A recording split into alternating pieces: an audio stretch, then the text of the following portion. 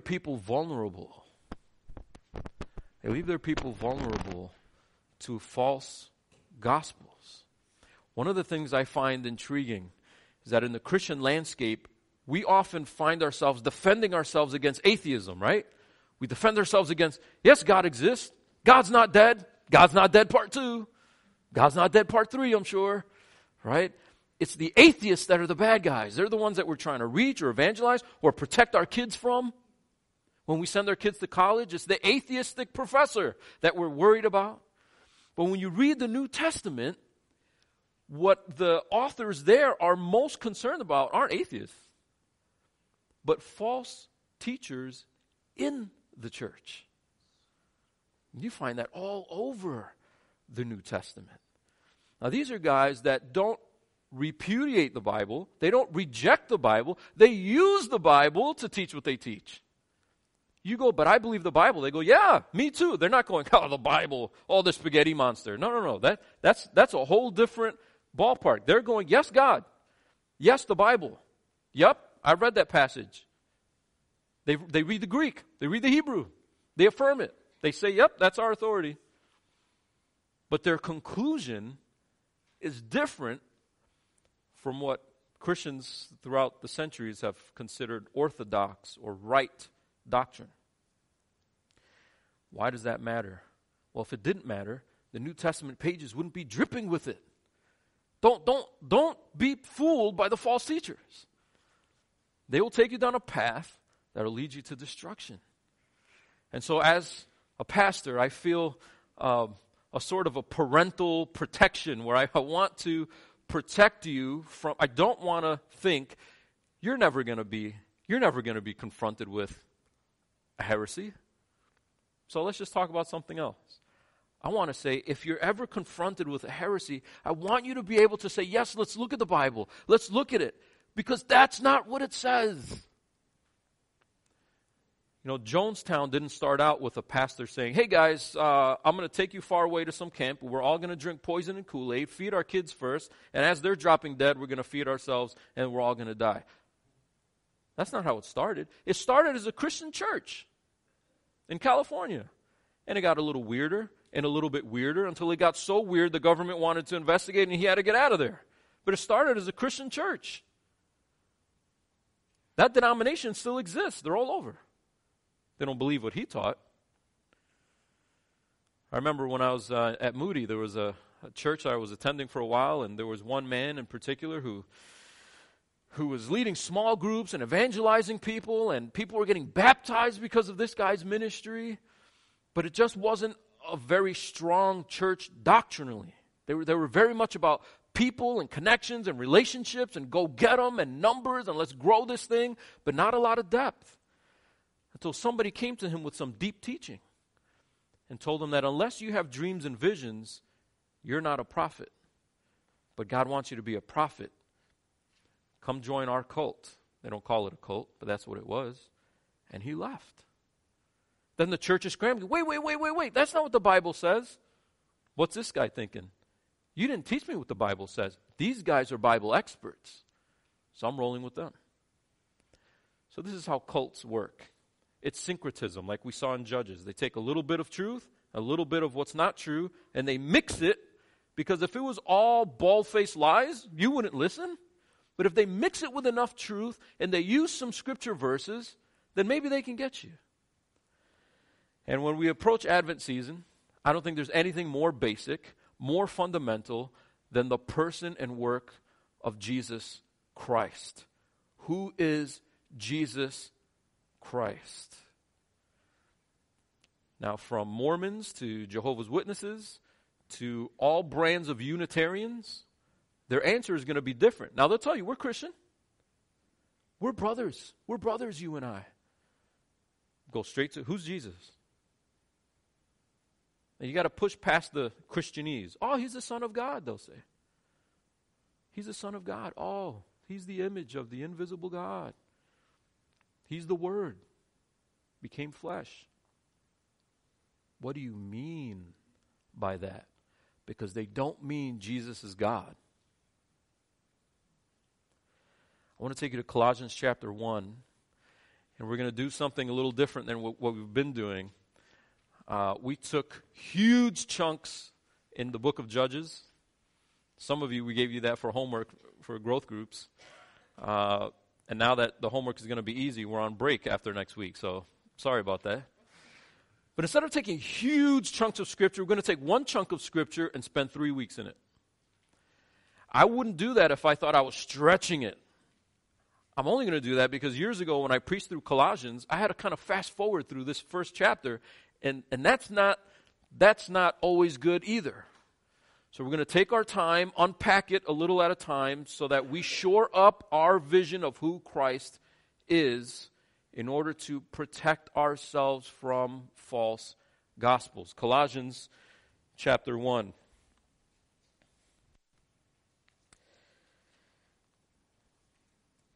He writes his prayer of thanksgiving in the first several verses. In verses 15 to 20, we have what many pastors and scholars call a Christ hymn, Hymn.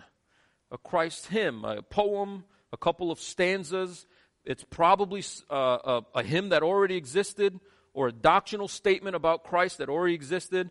And Paul is plopping it in here to go, see, remember this is what we believe. And he's putting it in chapter 1 because everything else in the next several chapters are going to be based on this truth.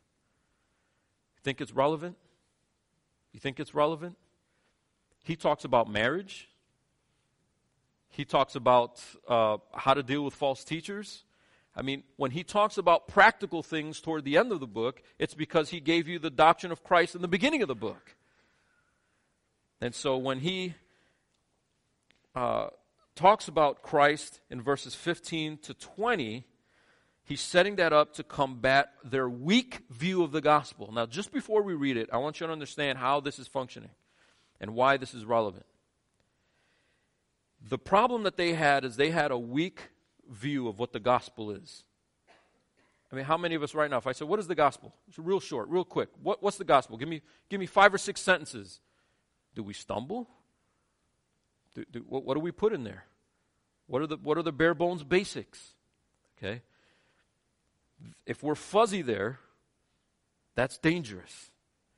How do I know that? I want you to just flip to chapter 2 real quick. Chapter 2, because this is why he's writing this letter. If you look at verse 8, for instance, he says, see that no one takes you captive by philosophy and empty deceit, according to human tradition, according to the elemental spirits of the world, and not according to Christ. In other words, if you don't know who Christ is, you'll be duped by philosophy, liars, they're just straight up lying to you, or just human tradition. Well, my parents were Unitarian. You know, human tradition has a place, but it doesn't supplant Christ. Who is Christ? You see it in verses like if you drop your eyes down at chapter 2, verse 15 and 16 and 17. Look at these verses. He says that Christ disarmed the rulers and authorities, putting them to open shame by triumphing over them. He emphasizes this in this letter because apparently the Colossians, they had something about the false teaching that they were receiving had something to do with demons and spirits and rulers and principalities and how you have to be careful with them. Verse 16, let no one pass judgment on you in questions of food and drink, or with regard to a festival or new moon or Sabbath. These are a shadow of the things to come, but the substance belongs to Christ. You think of cults that say, oh, you keep a kosher kitchen? You're not obeying the Bible. It's in the Bible. It's in there. How come you're not following all the Old Testament rules? How come you're not following the feasts and the festivals? Why not? You said you believe the Bible. Well, because we see those as shadows. We found the real thing. So again, the conversation goes to Christ. If it doesn't get to Christ and who Christ is, you'll be lost in the, I don't know why I don't do the Old Testament. And so he's saying, without this Christ hymn in chapter 1, you'll be subject to false doctrines, chapter 2, verse 8, verse 15 and 16, weird teachings about spiritual forces and authorities. In verse 16, Old Testament stuff. Verse 18, Let no one disqualify you, insisting on asceticism. You know what that is, right? Beating your body's bad. My spirit is good. My spirit will be better if I make my body bad. They whip themselves, cut themselves, hurt themselves, starve themselves, that kind of stuff. He said, don't let anyone disqualify you, insisting on asceticism and the worship of angels. See? Weird stuff, right? The worship of angels, going on in detail about visions. Sounds like the guy I was just telling you about. Puffed up without reason by his sensuous mind, etc., etc.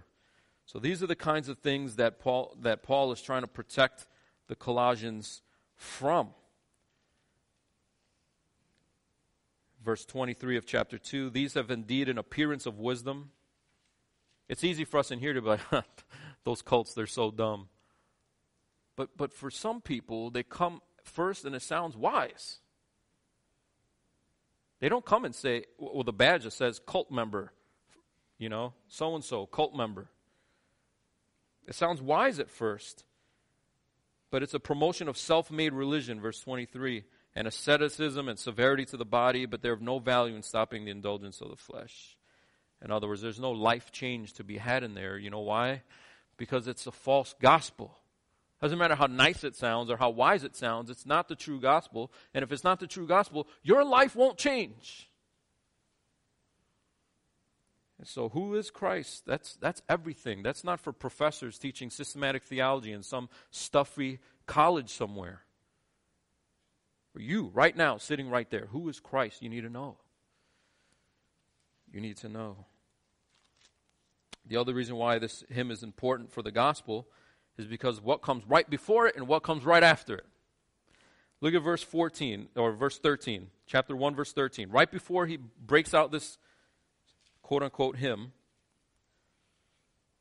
he has delivered us from the domain of darkness and transferred us to the kingdom of his beloved Son, in whom we have redemption, the forgiveness of sins. What's that verse about? The gospel. How we got redeemed. How we get transferred from darkness to light. That's why this hymn is here. And then the hymn finishes in 20, and then look at verse 21. And you who were alienated and hostile in mind, doing evil deeds, he has now reconciled in his body of flesh by his death, in order to present you holy and blameless and above reproach before him. So the verse right after the hymn, what's that verse about? The gospel. How we were at enmity with God, hostile towards God, and now he made peace with us. He brought him to him. He reconciled us to the Father. So why is this hymn important? Because if you don't have the hymn, you don't have the gospel. If you don't have the vision of Christ, a right doctrine about who Christ is, and you don't have the gospel. And if you don't have the gospel, you're at enmity with God. You're still hostile toward him. You're lost. You aren't saved. You think you're saved. You could be churchy, but you're just ready for a cult to snatch you up. And so a poor vision of Christ leads to a poor view of the gospel. A poor view of the gospel leaves you open to more information. And that leads you to a false gospel. And the false gospel disqualifies you. We're not being mean when we say Unitarians and Jehovah's Witnesses and Mormons that they're lost. We're not being mean. We're not being divisive. We're saying you don't have the answer. The answer is Christ, and you're making Christ into something that is not the answer. You took Christ and changed it into something else. When we're not being divisive, it's what the gospel is. And how do we know a false gospel disqualifies us? We just saw that in chapter 2, verse 18. You follow down that road, and you're disqualified. What qualifies you is not how smart you are. What qualifies you is not how many Bible passages you've read or how many sermons you've sat under or what church you go to. What qualifies you is your personal knowledge of Jesus Christ. And your faith contains knowledge. You can't just say, yeah, I believe Christ, whoever he is. You need to know who he is in order to place your faith in him. Otherwise, it's not faith. What do we believe about Christ? So, that's why 3 weeks on 15 to 20. Let's start at verse 15. Who is Jesus Christ? He is the image of the invisible God, the firstborn of all creation. For by him all things were created, in heaven and on earth, visible and invisible, whether thrones or dominions or rulers or authorities, all things were created through him and for him. And he is before all things, and in him all things hold together. And he is the head of the body, the church. He is the beginning, the firstborn from the dead, that in everything he might be preeminent. For in him all the fullness of God was pleased to dwell, and through him to reconcile to himself all things, whether on earth or in heaven, making peace by the blood of his cross. We're going to look at 15 to 17 today, because there's so much to unpack. He is the image of the invisible God. Now, when it says he, it's picking up on the word son from verse 13. Who's the he? Paul? I know John? Who's he? God in general? He is Jesus, the Son, from verse 13. Okay? The Son of God, who delivered us and in whom we have redemption, he is the image of the invisible God. Now, the word image there, it might remind you of Genesis, the opening chapters, right? That man, male and female, were created in the image of God, right? Let us make man in our own image, our own likeness. And the Greek translation of the Old Testament uses the same Greek word here. It's not like it's some different word. Yep, that's image. That's what an image means. When they pull out the coin, whose image is there on there? Caesar's. Well, then give to Caesar what's Caesar's. That image, it means a representation or a likeness of something else. Okay? So what does it mean that he is the image of the invisible God? Well, I'll tell you what a Unitarian will tell you. And by the way, Unitarian, what is that? Easy way to remember it. They're not Trinitarian. Right? Trinitarians believe that God is one God, one substance, one essence, three persons. When we baptize someone, I baptize you in the name of the Father and of the Son and of the Holy Spirit. We're not baptizing them three separate times in the name of the Father and then another God and then another God. No, one baptism, one Lord, three persons. The Trinity. Unitarians don't believe that the Spirit and the Son are God. Okay, so that's a Unitarian. So for example, what would a Unitarian tell you? A Unitarian is going to tell you he's the image of God. It doesn't say he's God. If it said it was God, he would just say he's God. Why would it say he's the image of God? If he's actual God. He's not actually God. He's the image of God. Remember the form of wisdom. Things that sound right at first. Until you dig. First of all, this isn't the only text that we have on who Christ is. But what it says is still indicting of their position. Why? Because the point is not just that he's God, but how he relates to creation. The image of the invisible God, the firstborn of all creation. He's trying to explain how Jesus relates to all of mankind. And how does he relate to all of mankind? Why does he have to relate to all of mankind? What is one of the biggest problems man has always had? The fact that God is invisible. We can't see him. We can't approach him. We can't go up to him. He's an invisible God. He's spirit. So he needs to be made visible in some way for us to have contact, for us to see and touch and know who he is exactly, and not just a fuzzy idea of who he is. And so this tells us he is the image of the invisible God. And if a Unitarian says, well, image like in Genesis 1, you and I are created in the likeness of God, that's different. And we would say, well, Christ had to become in the flesh. That's what Christmas is about. He had to bear the image that we bear, otherwise he can't pay the price that we deserve. Correct? So he has to bear the image. But an important difference is it doesn't say, use the same language as it did in Genesis 1. In Genesis 1, we are created according to the image of God. We are created in the likeness of the image of God. What does this say? He is the image of God. He's not like God. He's not a reflection. He's the image itself. He's the image in the likeness of which we were created. So you read Genesis 1, we were created in the likeness of the image of God. We were created in the image of God. And Paul here is saying Christ is that image. Christ is the pattern after which you were created. And then he's going to tell us Christ is the one that created you. So when it says he's the image, it's not a fuzzy reflection.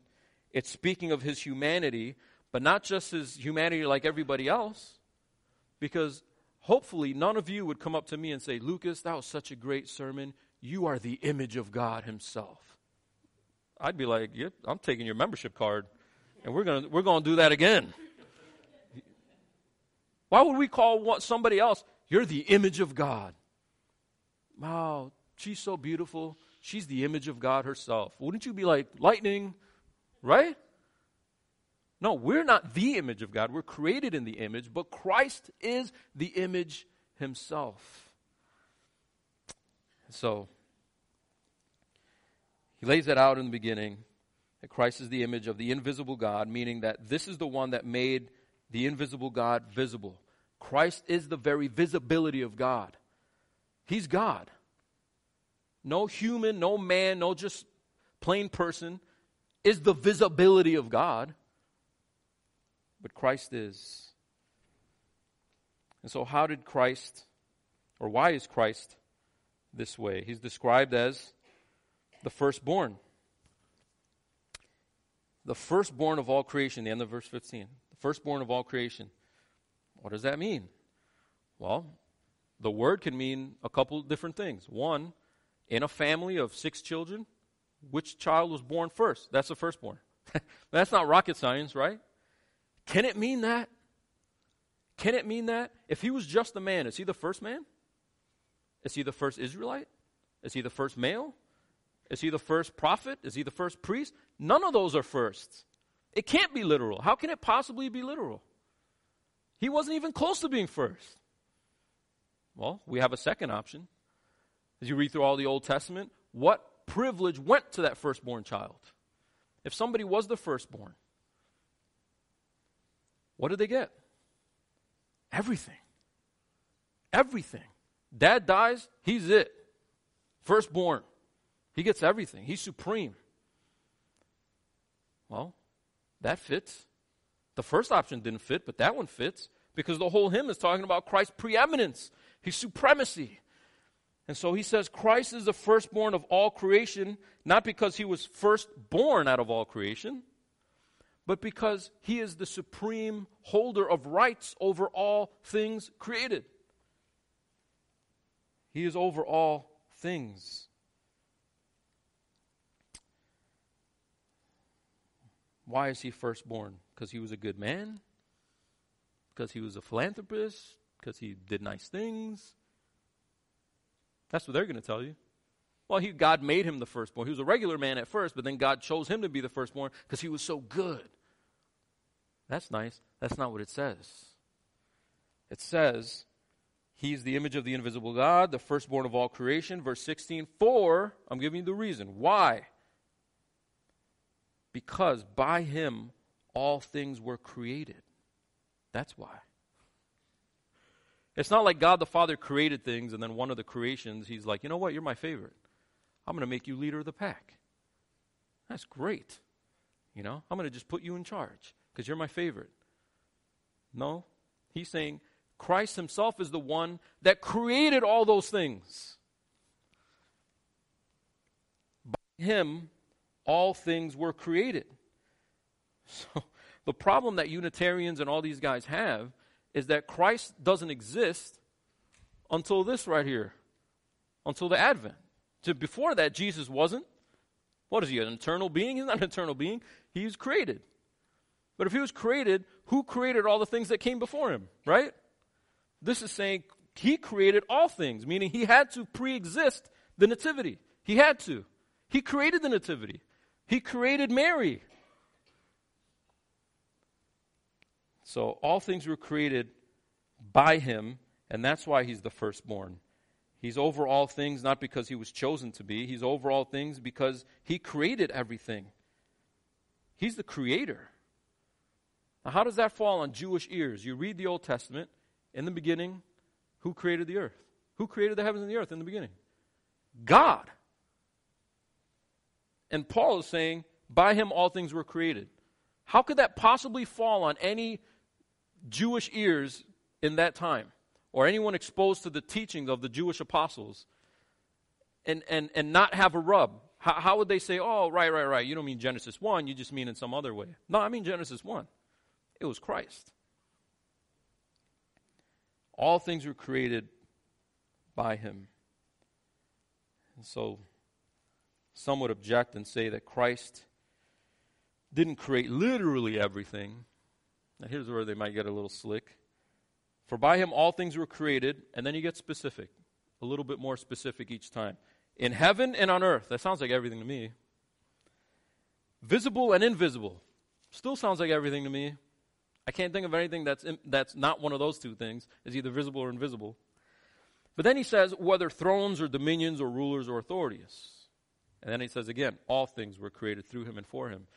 So here's what they're going to tell you, okay? They're going to tell you, all things doesn't mean all things. All things just means thrones, dominions, rulers, and powers. All of those, visible or invisible of those. Okay? Who are the rulers and powers, if we're talking about spiritual rulers and powers, who are the rulers and powers in operation when Adam and Eve were tempted? Who are the rulers and powers in operation on earth, roaming to and fro the earth, that gave Job a hard time? Who put them in charge? Jesus? Did Jesus put them in charge? He wasn't born yet. Of course he put them in charge. But it's because he pre-existed Christmas. That's why Christmas is special. Christmas isn't special because it was a random baby and then look at the special things he did. It was already special because he pre-existed it. And so thrones, dominions, rulers, authorities, yes, spiritual, demons, angels, it doesn't matter. Visible ones, invisible ones, it doesn't matter. Everything that you've been taught, he's telling the Colossians. Everything that you've been taught about how special, there's special visions. And to get those special visions, you have to worship an angel or you have to beat yourself to a point where a special spirit comes to you. No. You don't report to spirits. You don't pray to spirits. You don't overly think about angels.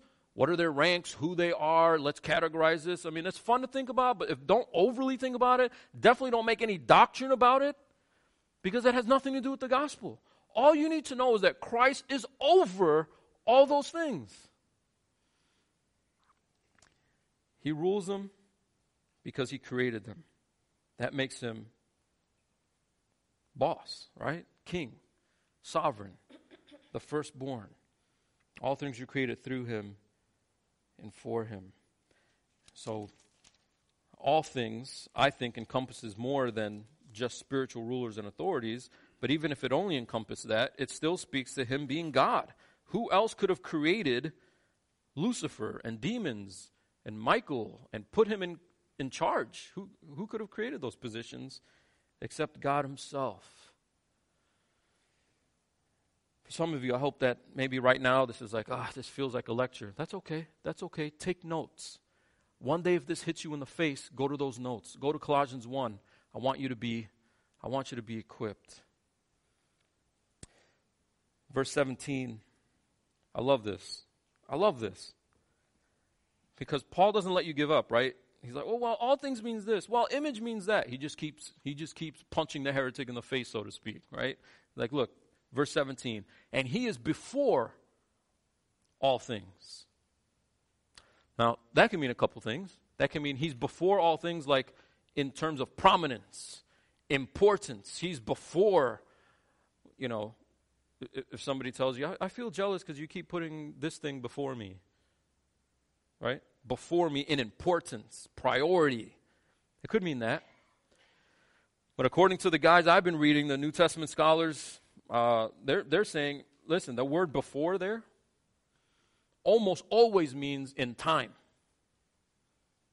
That movie came out before the sequel. Right? Worshipped at church before lunch. Before in time. And if that's true, that just reinforces the point, doesn't it? He was before everything. He had to be if he created it. How else can he create it if he wasn't before it? In order for these cults to get to the doctrinal heresy that they're at, they have to deny his preexistence. That's why Paul is hammering it. He is before all things. That matches a few verses that we're going to throw up on the screen so we don't have to jump around too much. The fact that he's before all things, we find that in John 1:1, right? We all know this.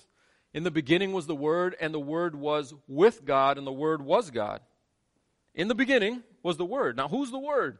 You keep reading John 1, it's Christ. Obvious. He pre-existed. He was in the beginning. What beginning? How far back in the beginning? As far back as you want to go. He's there because he was always with God. And, in case that's not enough for you, he was God. You look at verses like John 17:5. This is great. John 17:5. Now, Father, this is Jesus praying, right? His high priestly prayer. Father, glorify me in your presence with the glory that I had with you before the world existed. Christ knew who he was. He had a glory that existed before the world was even a thing. Let's achieve that glory together, he's praying. Then Hebrews 1, verse 2. In these last days, he has spoken to us, God has spoken to us, by his Son, whom he appointed the heir of all things, through whom he also created the world.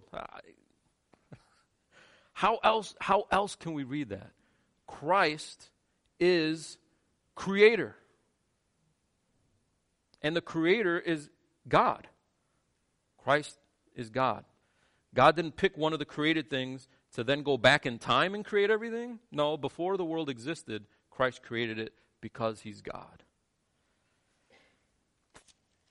So many churches have gone astray by losing that point. And so he describes that Christ is over all things because he's creator.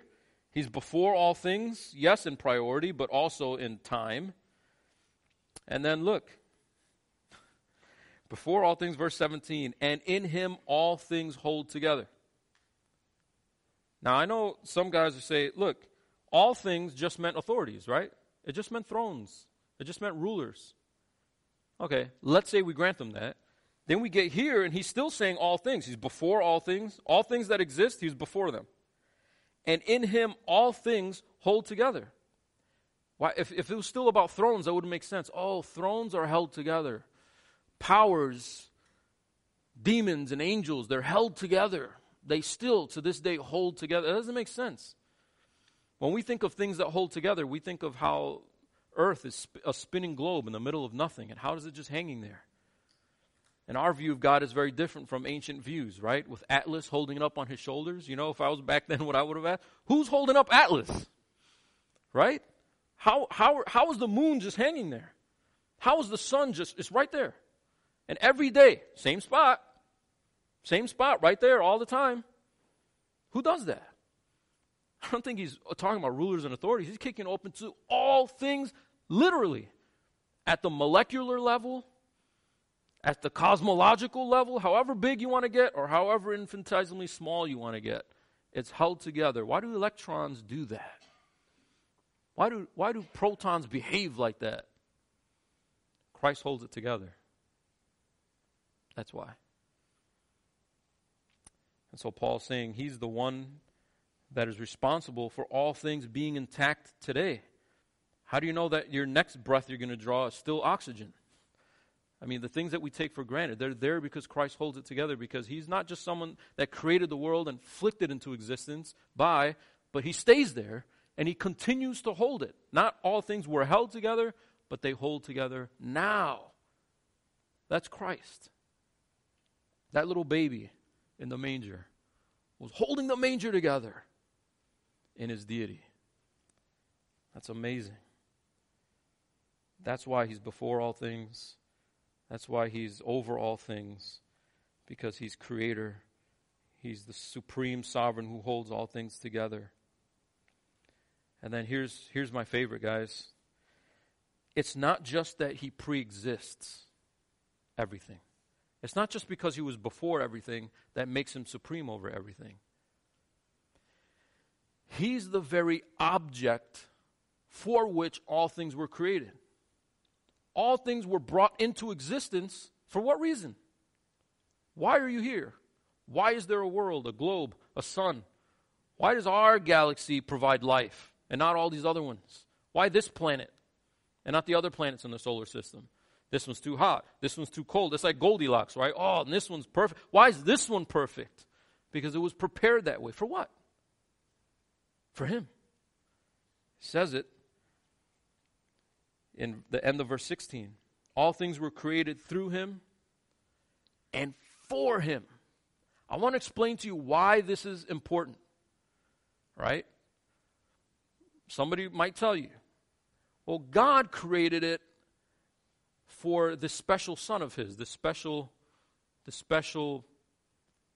boy that he adopted. You're such a good boy. And it's just you heal the sick and you help the people and you never sinned and you're so good. I'm going to make you special. And I knew I was going to make you special, so way back before the world existed, I created everything for you.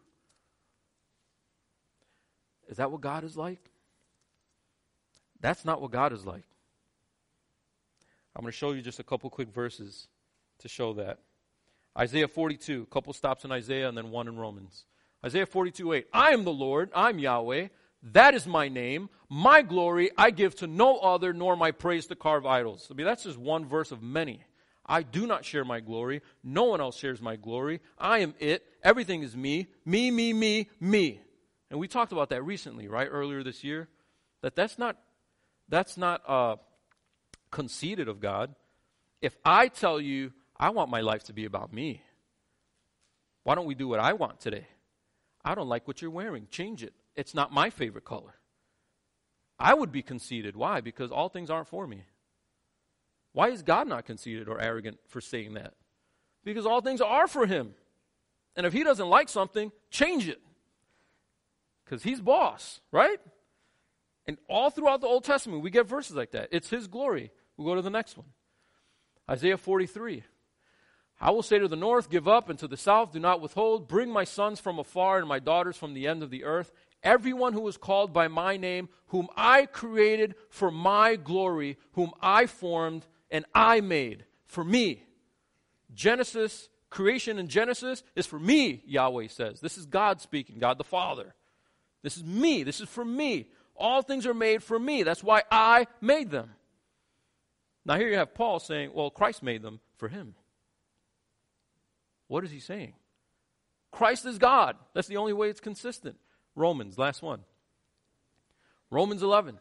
Oh, the depth of the riches and wisdom and the knowledge of God. How unsearchable are his judgments and how inscrutable his ways.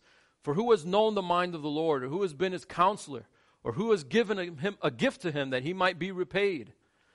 For from him and through him and to him are all things. To him be glory forever. Does that sound familiar? It sounds like what we just read, except here it's talking about God the Father.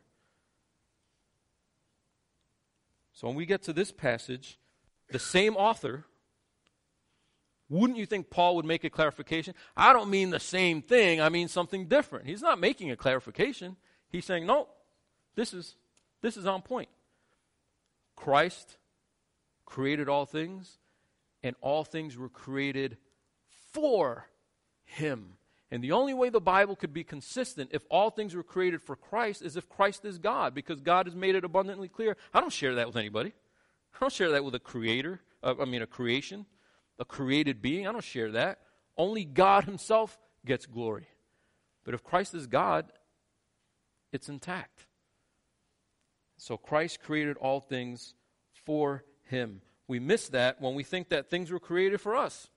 Things were created for people, for us to enjoy. We're like God's little pets, and he created little wheels for us to have fun in, and little things to crawl around in, and just changes the bedding for us, and he watches us, and it's for his amusement, but really he does it for us to have a nice little life in the cage. He created us for him. And when we have that as a central tenet of our doctrine, then we understand, look, man, this can't mean anything else except Christ is God himself. He's the creator from Genesis 1 and following. He's the one that receives all the glory in Romans. He's God. And so God doesn't share his glory. It's like the Westminster Catechism, the first question you may have heard. What is the chief purpose of man? To glorify God and enjoy him forever. That's the purpose of man. And Christ is God. And so we worship him. We don't worship him like he was the best one of us. We don't worship him like a hero. We're going to give him a Purple Heart. Great job. It's more than that. He's more than that. Why is that important? It's important because if you have a lower view of Christ, then you have a shaky ground for your own salvation. This is why the cults had success. They'd come in and they'd say, are you really saved? Are you sure? What about that time you messed up real bad? I mean, you think God just forgets that? He can't forget it. He's just. He's holy. You need something else. Christ kind of opens the door, but you need something else. Christ paved the way by being so good. You have to be good. So beat yourself or starve yourself or go to more Bible studies or read more Bible, or learn the biblical languages, or go to seminary, or go be a missionary, or go feed orphans. Go do something. You have to do something, but if you don't do something, you're not going to have the gospel. You need something else. You need a vision. I had a vision. This guy had a vision. Let's go around the table. Everybody had visions. Oh, you're the weirdo. You haven't had a vision, huh? Look at this verse. He had a vision. Look at this other verse. He had a vision. Then you start feeling all weird, like, man, that's true. I never had a vision. Here I am. I'm struggling in my marriage. I'm supposed to be growing in Christ, but I feel like I'm stuck. I feel like I'm not moving anywhere. I'm not going anywhere. You know what? Maybe I'm not really saved. Or maybe I have a piece of the pie, but it's not the whole thing. And here's this person or these people that are giving me that extra that, my pastor never told me. Why have they been hiding this from me? Oh, organized religion. They're all conspiring to just keep you, funding their parking lots. Something like that. Go to the Bible. What does it say? What does it say about who Christ is? Cut through all the nonsense. If I'm at a lunch with somebody and they want to talk about dreams and visions and philosophies, who's Jesus, man? Who's Jesus? I don't want to do a 3-hour lunch about the thing you dreamt last night. Let's talk about Jesus first. If we're on the same page there, then we can talk about your dreams or the shape of snowflakes or the cloud you saw yesterday. We could talk about that, but we're going to talk about Christ first. And if we're not on the same page about Christ, then I don't really care what you dreamt last night. It doesn't really matter to me. I don't care what I dreamt last night. I don't have a dream that's scary and the next day I'm like, man, am I saved? Ooh, that really scared me. I did something in my dream I never thought I would do in real life. Maybe I'm not actually saved. You know why I don't have that paranoia? It's not because I trust in my stick-to-itness, in my mature spirituality. I'm so good. No, if that was the basis, I'd be paranoid all the time. I want to know if I'm saved right now. I'd constantly be repenting and getting saved again. But the reason why I'm not spiritually paranoid is because I know that my reconciliation to God and my peace with God is not based on what I bring to the table. All other cults have to demote Jesus to promote us. Now we can do something about this. It wasn't that Jesus was God. He was just like any one of us, except he did it, showing us the way. Now we can do it. See? Now you've entered a gospel where you're going to do it. You're going to try. Whether it be with dreams or good works or whatever it is. And you will end up disqualified. Because when you stand before God and he says, why should I let you in? Your answer better not have anything to do with your track record. Your answer needs to be Christ's track record. I know it's not fair, but what Christ earned, he gave it to me. And what I earned, Christ took it. It's not fair, but that's the ticket. That's the gospel.